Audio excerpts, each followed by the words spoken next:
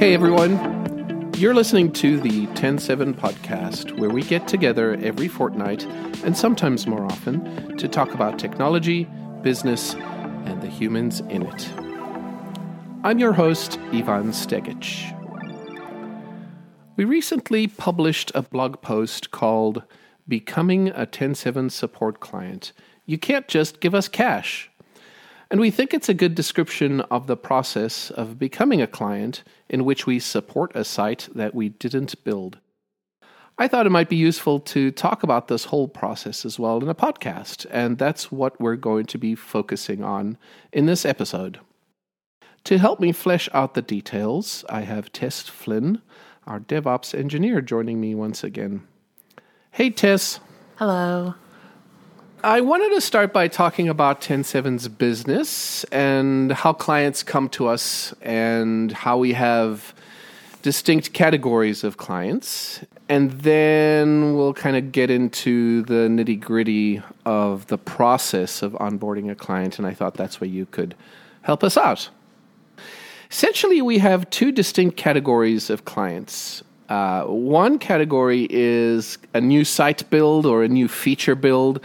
And this is a client that specifically wants us to create something from scratch or add on to an existing deployment. And usually that process is discovery and design, some sort of strategy, then development and launch, and then we support the site we've built. On the other side, the other major category of business we do is supporting an existing site. So that's supporting a client or a prospect that comes to us that has a Drupal site that someone's already built for them. And for whatever reason, they need it supported and maintained and looked after for an extended period of time. And the process there is similar. We audit the site, we improve it, and then we support it. And the products we have for those services are called 10-7 Audit, 10-7 Improve, and 10-7 Care. Now, there's a natural progression, I think, from learning everything we can about you and what you have to recommending things we could improve to then supporting and maintaining that site for you. But the reason we came up with this process was a particularly difficult client that we had some years ago. And I did something as an owner that I shouldn't have done, and that was say yes to supporting a client whose site I knew absolutely nothing about, whose site no one on our team evaluated or saw, that turned out not to be a brochure site, but a complex interconnection of many different modules, some custom, some not. We ended up with a commitment to a client for 2 years that went on for 2 years longer than it should have, negatively affecting our team, the morale on our team.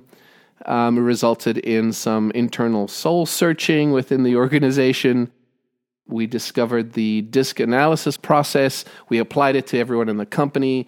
We focused on our own mission, our own values. And when we came out on the other side, I basically didn't want this to ever happen again, right? From our perspective, we wanted to do our best work for the client, and we were being handcuffed because we didn't do our due diligence right in the beginning. And of course, from the client's perspective, they expected nothing less, right? They wanted us to do the best work for them we possibly could be doing. And so we came up with this 3-step process. It sets us both up for success. Essentially, we do an evaluation and an audit of an existing Drupal site. We call that the 10-7 audit. Once we've evaluated it, we kind of have to get to know the code base a little better. And, nothing's ever perfect. There's always some amount of work that needs to be done. And so we do that in the next step we call the 10-7 Improve step. And once that's complete, we offer 10-7 Care, our support agreement that keeps the client's Drupal site humming, kind of the way it should be. So it's 3 steps: 10-7 Audit, 10-7 Improve, 10-7 Care. And what I'd like to do now is kind of talk about the details of 10.7 audit. So a prospect comes to us and they ask us if we want to support their site. And we say, "You seem nice. I think we'd like to work with you. Let's take a look under your hood." And that's kind of what the 10.7 audit really is. Tess, you're the principal engineer that's responsible for the 10.7 audit. So when a prospect comes to us and I say, "Okay, let's do the audit," it kind of lands in your lap, right? Mm-hmm. And you're then kind of tasked with doing this audit. And now we've done so many of them. We have a good process around what we do. And I want to find out about what exactly happens during the audit. What's the first thing you do? The first thing I usually do when it comes to doing an audit is that I'm going to need access to the underlying infrastructure. So I'm going to need access to SSH in order to get to the file system on which the site is hosted, and I will also need database access credentials so that I can get a copy of the website itself. Now, I like doing some audits entirely in place if it's possible without copying it to a local environment, but increasingly this is difficult because depending on the client and depending on the site, that might not necessarily be possible. For some shared hosting providers, for example, adding an additional tech in place can be a risky proposition because it can cause some issues with the site in order to perform the audit. Some also, like certain platform as a service hosts, actually don't really let you do that very easily, in which case you do have to copy the site off and then run it locally. And then in some cases, you might have the ability to run additional tools in place, but you'll have to run it locally anyways because the actual environment that the site is running on already has something so fundamentally wrong with it, you can't even run those tools in the first place. So it all comes down to how do I get my hands on the site code and the site database. That is always the first problem when it comes to doing an audit. And the thing with doing that is that some clients actually find that kind of intimidating because they don't know who you are, they don't know if they can trust you, and they're not sure if they really want to give that information over. And it's really necessary in order to perform an effective audit in the first place.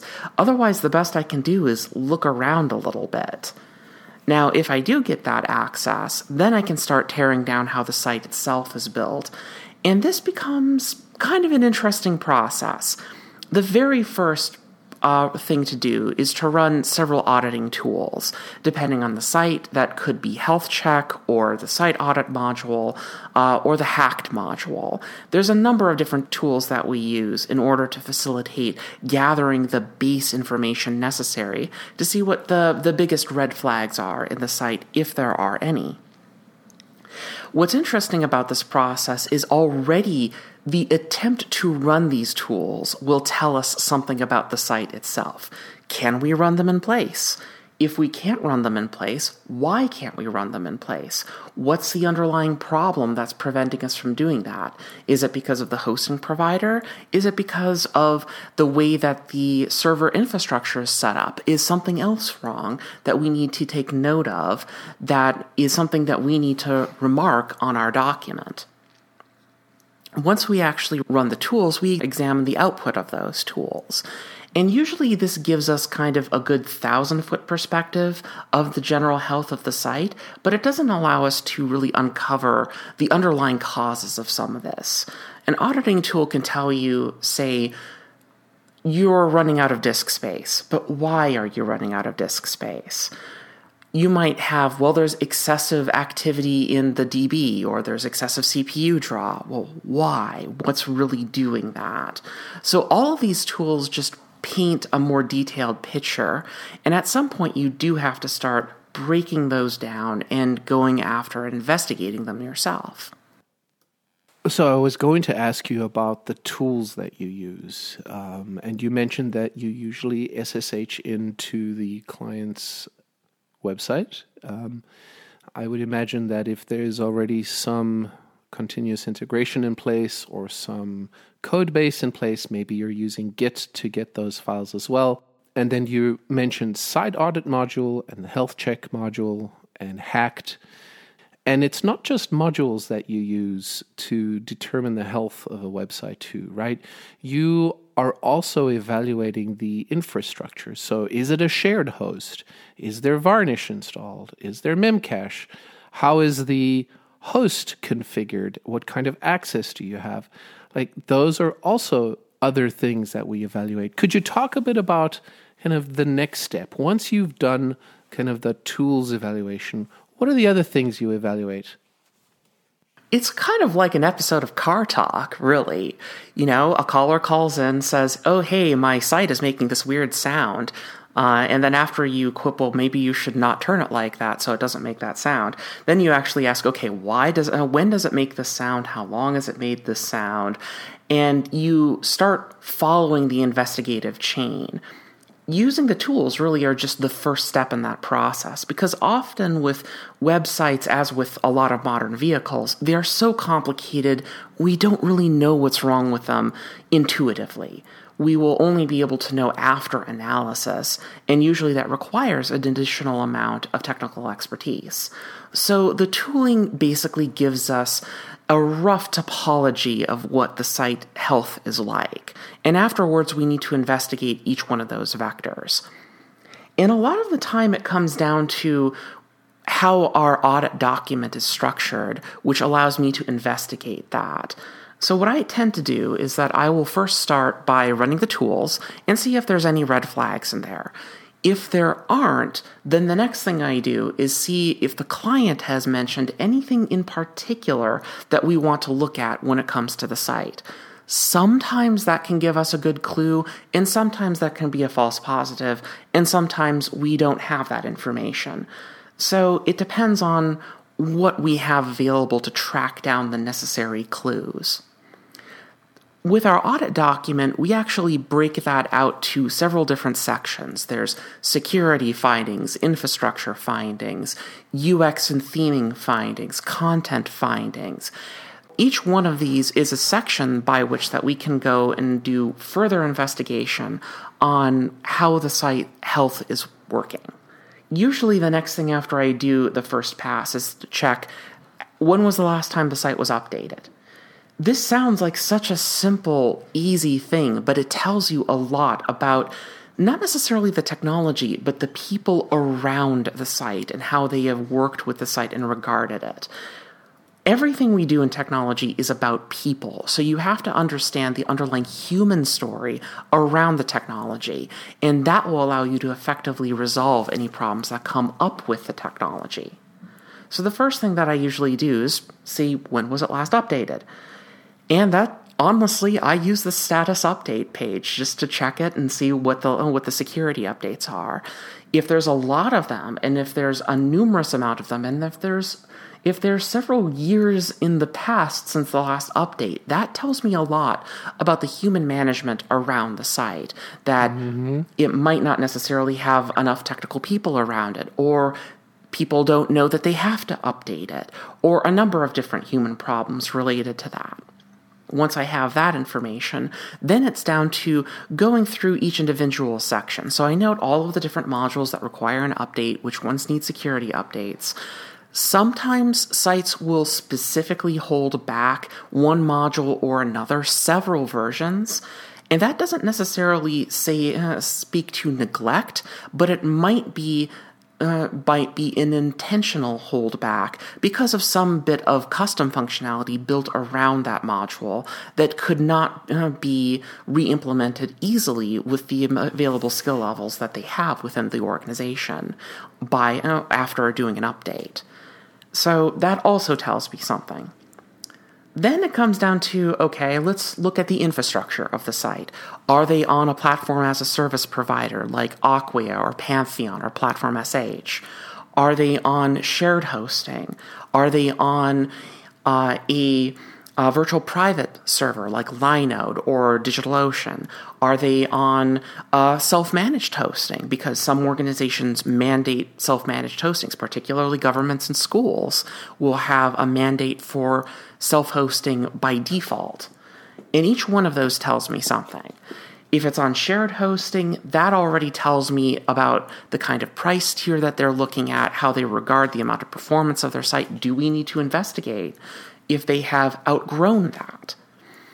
If they're on a virtual private server, when was the last time the server infrastructure was updated? When was what version and distribution of Linux or Unix are they working under?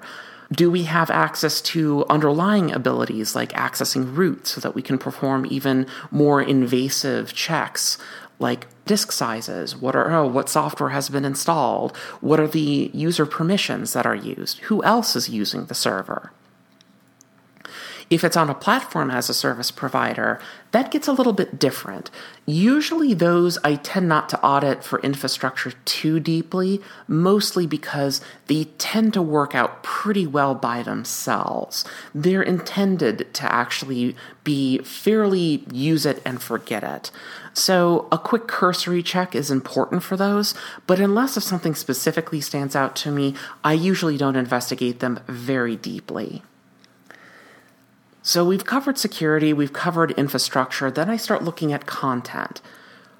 What kind of content types do we have? Are we using content types? That sounds like a ridiculous question to some people, but yes, some sites decide, I don't know about this Drupal thing, I'm just going to use a raw table and some code and slap it in there, and that's good enough for me. Right. And We've seen it, and that comes with pluses and minuses, and it's important that we bring those forth to the client. That is something else. What's important through all of these little details that we've covered is that it's not just noting a thing exists. It's going, why does that exist? Why was that happen? Find the underlying story behind the motivation that led to this current situation. Everything is really about documenting each one of these finer details. And the interesting thing is that usually as you document these details, you start asking better questions yourself, and then you need to go investigate those questions. So with content, you might ask, okay, what kind of content types do you use? Do those make sense with the kind of site that they have? Do you have like a number of duplicate content types like news and blog and press release? Are they the same kind of content, really just in different categories? Do you have a large number of fields that are unused? Do you have too few fields that you're making do too many things? Do you shove entire bits of layout into your content? Trust me, we've all done it. It's okay, but we need to do better than that. There's a lot of these little bits of story that come to. Once we've investigated the content types and those structures, usually I try seeing what kind of custom integrations that they have as well. Do we interact with any third-party APIs or commerce organizations or survey organizations? Do we have any dependencies that can be a bit of a risk for us in order to manage going forward? Because if it's outside of the realm of Drupal, those can be a little brittle, and we do need to actually be careful about how those are implemented. Eventually, we do come down to custom functionality. You notice we've done all of this other stuff, and only now, 20 minutes into the podcast, are we talking about custom functionality. Because custom functionality, in general, with a lot of Drupal sites that we have audited, tends to be a lot less than you expect. Usually a well-managed site has only a minor amount of custom code, just enough to pull the site together. Some sites, on the other hand, have an innumerate amount of custom code, and that also tells us a story. How much custom code do you have? Do you need that amount of custom code for the site that you're running? Why did that custom code get used? You have to examine each one of these decisions in order to see what the whole picture of the story is. It's a lengthy, involved process that we undertake, isn't it? And I I want to make sure that we are clear about what isn't in the audit. So the audit is mostly a health check of your site, your infrastructure, and your processes. We do a cursory look at your analytics and a cursory look at your content and a cursory look at your accessibility. But as far as doing a deep dive into a content audit or a deep dive into an accessibility audit, which we have done and which we do, that is not part of the deal here. The main point is to get to a point where we can give you a report and a status quo and a set of recommendations about the things that we think you need to fix. Let's just talk about the audit itself and how long what do you actually get? You get a PDF. And for those of you listening, you can go to 10-7.com/audit to see an example of a PDF of one audit that we've done. It's been anonymized, so there's no actual client information in there, but you'll get the gist from the PDF itself. From when we kick off to when we have created the PDF, it usually takes about 4 weeks. And at the end of those 4 weeks, we have a document, a PDF that we then present to the client. We don't email the client with this PDF and say, hey, take a look at this thing. Tell us what you think. And we definitely don't send the email with the PDF in it to the client before we present it to them. That video conference, that presentation of the 10-7 audit is very important. It's very important to provide that to our clients in real time. Tess, could you talk about that meeting and what that meeting feels like and looks like, and what's the goal of that meeting? So first, let's frame what the document looks like. On average, these audit documents run 18 to 35 pages.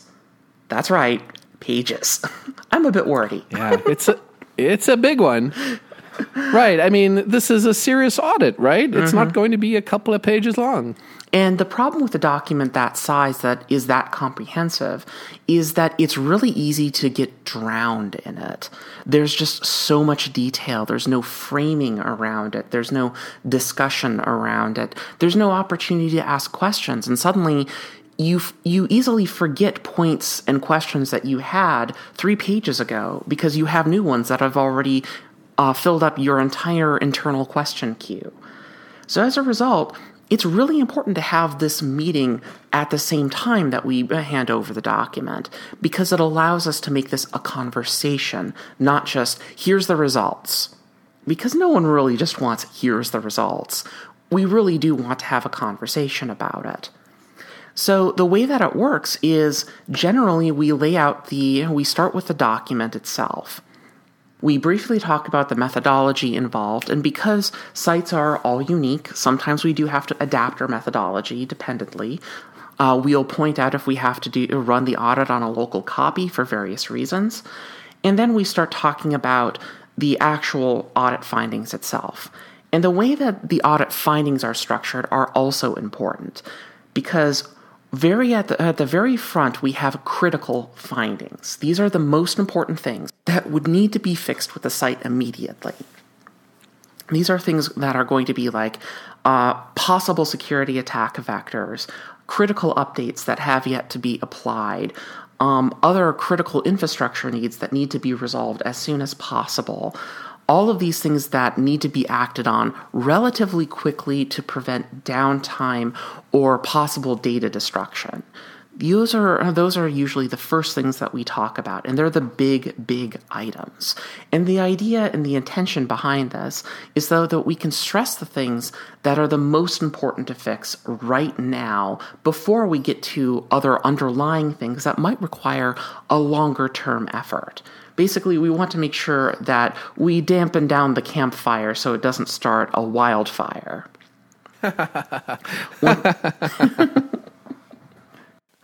And once we've done that, then we go through every different section that is in the audit document. And this can be a long meeting. Usually these meetings take about an hour. And we outline each individual point. We don't read the document because everyone can just read the document, but we point out the things that are the most important that I found with that, give additional context if there are questions. We can answer them at that point.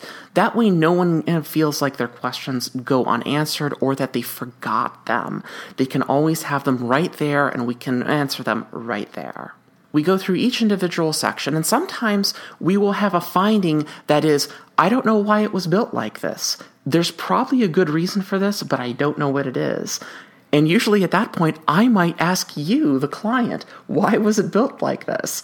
Because sometimes there is no right answer for some of these things. Sometimes we find, we used a custom table here because we actually have another integration with a GIS application somewhere else that requires database access. Oh, that makes perfect sense. Sure, okay, that's understandable. And now I don't need to worry about that particular issue. Now I know that I don't need to make a recommendation to fix that underlying issue and make it more Drupal-like because it was intentionally done that way. So because this is a two-way process, this is really, really important. Once we get all the way through the different categories, and usually by the time we get to the end of it, we're talking content and theme and UX, and then a brief touch on the analytics findings. Then we talk about recommendations. And our recommendations usually come in 3 distinct tiers. The first tier of recommendations are usually things that we want to do right now in order to make sure that we don't have a wildfire. Things that fix immediate, most critical issues with the site, applying secure updates, fixing any potential security attack vectors, DDoS possibilities, fixing other underlying configuration problems, like caching was disabled for some reason, or maybe we should look at turning varnish on, or maybe this setting was incorrect, or why do you have user registration open when you're a brochure site? Things that are really simple and really actionable that can be done generally within a week after giving the audit document over. Then the next tier of recommendations are things that we want to try to do to maximize the site as it currently exists without fundamentally changing the functionality of the site. So that's going to be things like, do you think that you can enable this kind of caching configuration with Varnish or Memcache? Maybe you can change the way this functionality works so that this bit of functionality will work better for you going forward.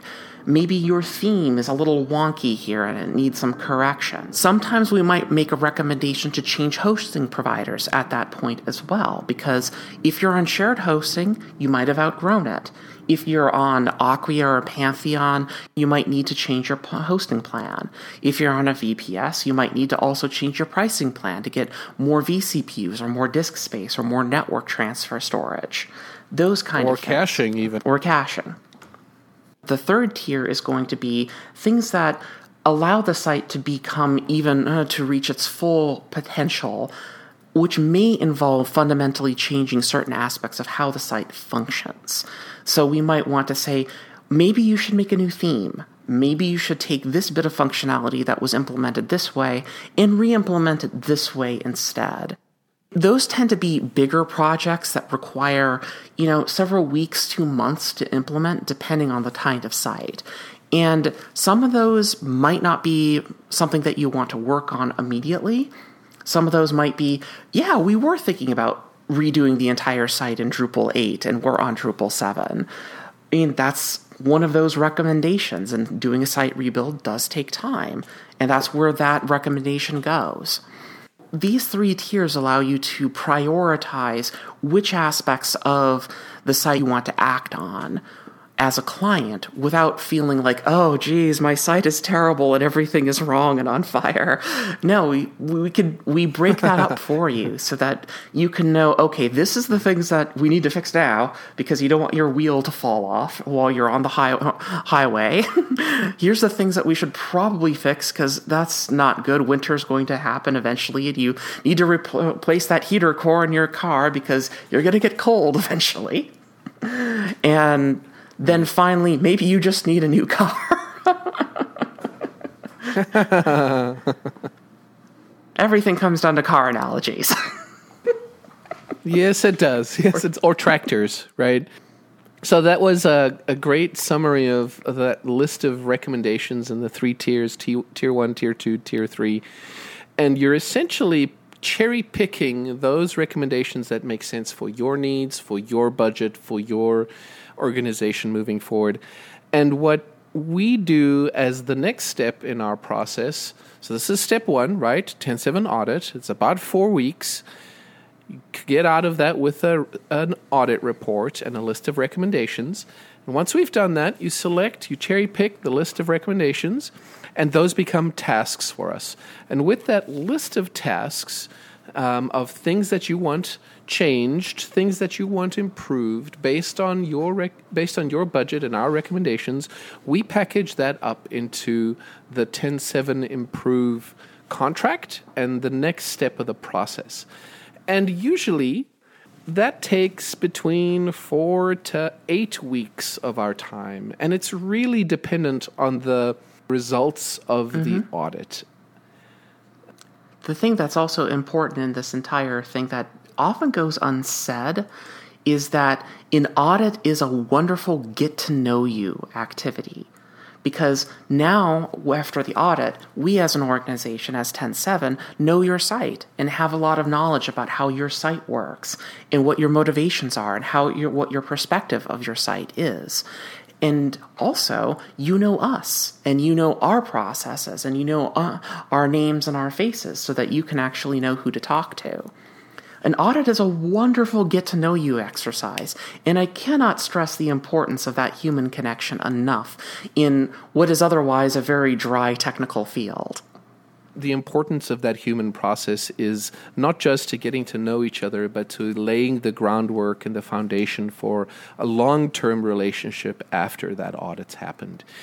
And I think the next step, the 10-7 Improve step, that's kind of getting to know your code base, getting to know how it's configured more deeply, not just one person getting a higher level view of the site, but more than one person getting a deeper level understanding of the technical debt that's in the site, the way that things are configured exactly, so that there's not just one person who knows how your site is configured and deployed. And I think the 10-7 Improve process is also a good next step for the relationship, because now we're spending more time with each other. We're getting to know how each other's work styles are, what your needs are, what our needs are. So I guess you could say the audit is kind of the dating part of the relationship, and the Improve step is kind of the engagement part of the relationship. I guess it's the time when you get to know the deep down dirty secrets of the code base. And why does this site always leave the socks on the floor?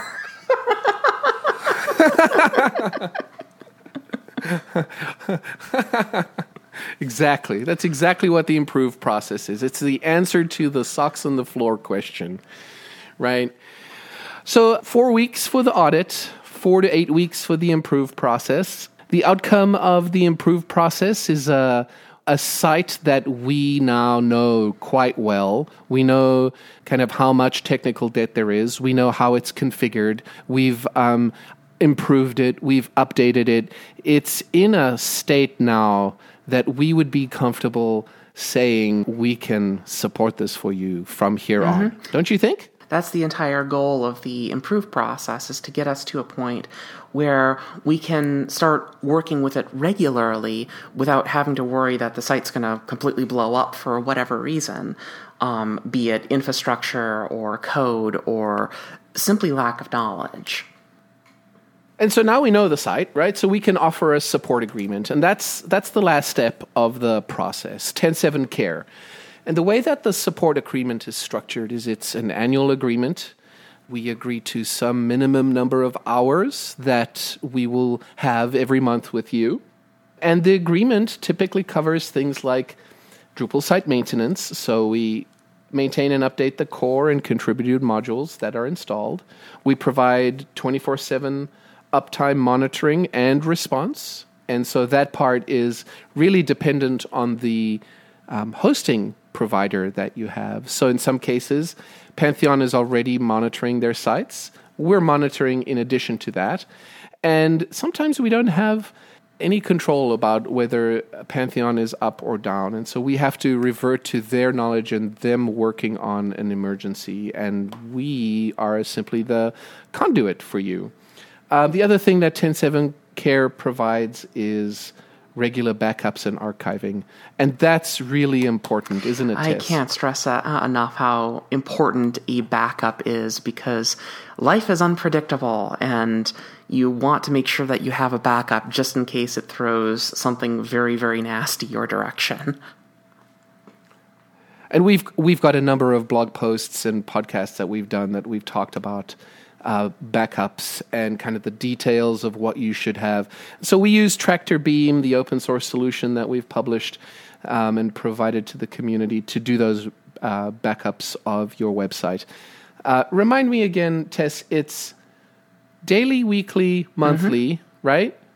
And 2 different offsite locations. Correct. AWS and Google Cloud, DigitalOcean, those are the 3 places, 3 different companies, 3 different places. So that's covered under your 10.7 Care support agreement. And then all of the CI, all of the continuous integration and automation goodiness that Tess absolutely loves and that I am a huge proponent of, that comes as part of 10.7 Care as well, right? So our regular release process, the use of feature branches, the use of code review, the fact that we can push code and it deploys to numerous different environments automatically. Do you want to say a couple things about that? I know I don't want to prevent you from geeking out here, so do say something about that. Mostly the reason why CI is particularly wonderful is because the problem is that human beings are inconsistent. You've had a bad night of sleep, or, you've read something upsetting and you might be distracted. And that can cause real downtime and real outages and real technical problems. The idea behind using CI is so that you remove more human hands from the process and outsource that to a piece of technology that can do that consistently every time and be a lot more situationally aware of what's going on when you do the deploy. So having CI allows us to respond to changes a lot more quickly, a lot faster, and make sure that there's accountability at every step of the process with regards to updates and feature deployment. I couldn't have said it better myself. Just wonderful. Thank you. So 10.7 Care is the last step in the process. It preceded by 10.7 Improve and, of course, the 10.7 Audit right at the beginning. Yeah, I think we've kind of gone through the whole process, right? Beginning to end. That's the whole thing. That's the whole thing. Thanks again for being on the podcast. It's always such a pleasure to talk to you, Tess. Not a problem. So if this podcast sounded interesting to you and you think we might be able to help your organization in some way, we'd love to hear from you. Send us an email. Send it to hello@10.7.com to start a conversation. You can also find out more on our website at 10.7.com/welcome. That'll take you to our blog post on the whole process, and you'll see a link to an example of the audit and an example of the support agreement as well. You've been listening to the 10.7 podcast. Find us online at 10.7.com/podcast. And if you have a second, do send us a message. We love hearing from you. Our email address is podcast@10.7.com. Until next time, this is Ivan Stegic. Thank you for listening.